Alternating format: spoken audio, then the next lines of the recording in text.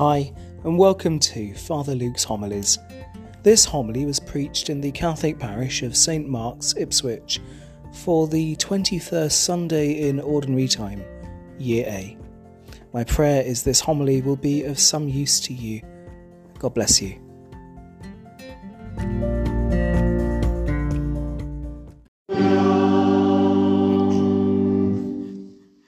The Lord be with you. And with your spirit. A reading from the Holy Gospel according to Matthew. Glory to you, Lord. When Jesus came to the region of Caesarea Philippi, he put this question to his disciples: "Who do people say the Son of Man is?" And they said, "Some say he is John the Baptist, some Elijah, and others Jeremiah or one of the prophets. But you," he said, "who do you say I am?" Then Simon Peter spoke up. "You are the Christ," he said, "the Son of the living God." Jesus replied, "Simon, son of Jonah, you are a happy man, because it was not flesh and blood that revealed this to you, but my Father in heaven. So I now say to you, you are Peter, and on this rock I will build my church, and the gates of the underworld can never hold out against it. I will give you the keys of the kingdom of heaven. Whatever you bind on earth shall be considered bound in heaven. Whatever you loose on earth shall be considered loosed in heaven." Then he gave the disciples strict orders not to tell anyone that he was the Christ. The Gospel of the Lord. Praise to you, Lord Jesus Christ.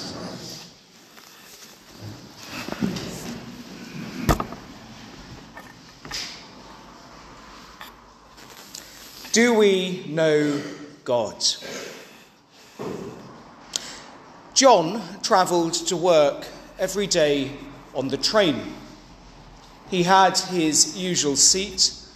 For pretty much as long as he could remember, the man who sat opposite him made the same journey each day.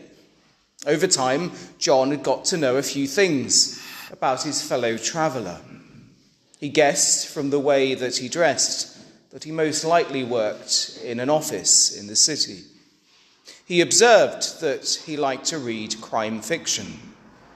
In cold weather, he wore what looked like an old-school scarf. John could tell when the man was running late because he bought a cereal bar with him for breakfast. He assumed, too, that he had a family because he carried a picture of what John thought must be his wife and 2 children in his wallet. But although the 2 travellers had nodded to one another, they had never spoken. Then one day, the train ground to a halt. They were in for a long delay. His neighbour sighed, then he leaned over from his seat and reached out his hand towards John. "Hi," he said, "I'm Steve." And at that point, their relationship changed. John had known a certain amount about Steve, but until then he could never have said that he knew him. Now, as they chatted, he began to get to know him. But if Steve hadn't taken the initiative, they would have remained strangers. In a way, the same sort of thing happened to St. Peter. He'd been with Jesus for some time. He knew certain things about him, where he came from, his family background.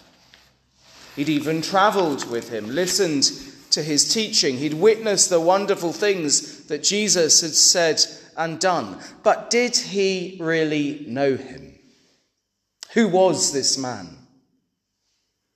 Peter was not the only one trying to figure out who Jesus was. People had all sorts of theories about who Jesus might be, what his mission was. They talked about it amongst themselves. But nobody could truly claim to know. When Jesus finally asked his disciples the question, a lot of different answers were offered. "But you," he said, Who do you say I am? I imagine Peter was probably not sure where precisely the words came from. But suddenly he knew. Suddenly the penny dropped. Suddenly he realized who Jesus was and what his teaching was about. You are the Christ, the Son of the living God, he cries out. What had happened? How did Peter know this? He'd followed Jesus for some time.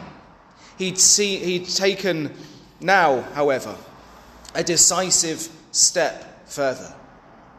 He'd moved simply from knowing about Jesus and had begun to truly know him on a personal level. Jesus himself recognized what had happened. This wasn't a step that Peter, or anyone for that matter, could take on their own. It was, in fact, a gift from God. Brothers and sisters, there are many, many ways and many opportunities to learn about God. We can read books. We can look at websites, watch programs, listen to podcasts. We can listen to skillful teachers and inspiring preachers. But, and this is important, if all that happens is that we learn facts and listen to opinions, then it may well be the case that we know about God, but might not actually really know God or have a relationship with him.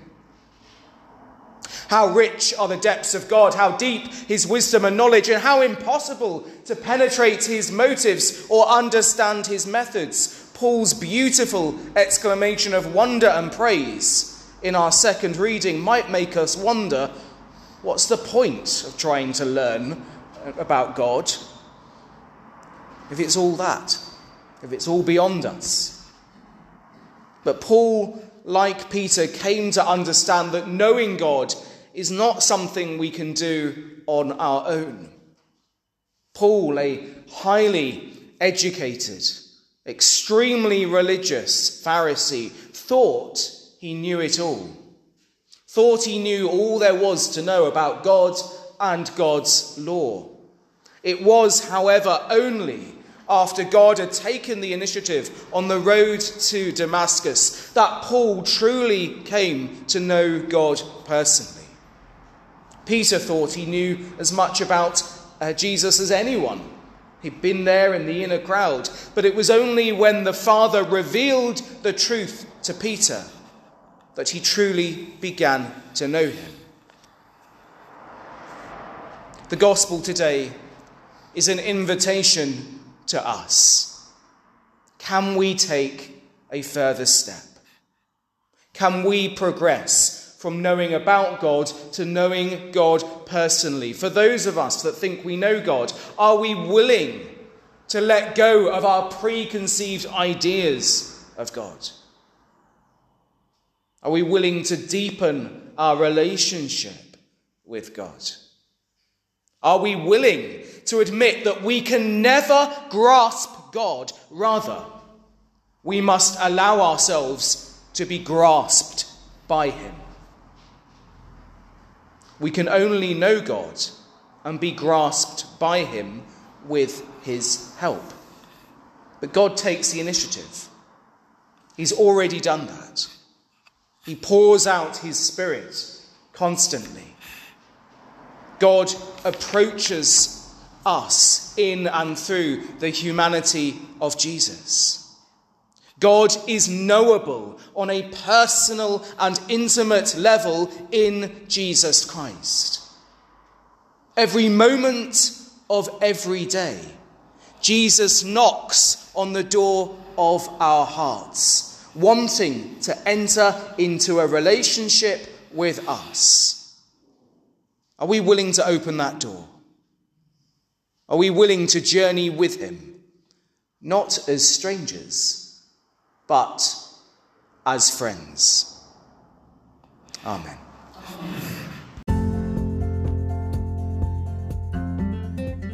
Hello and thank you for listening to my homily podcast.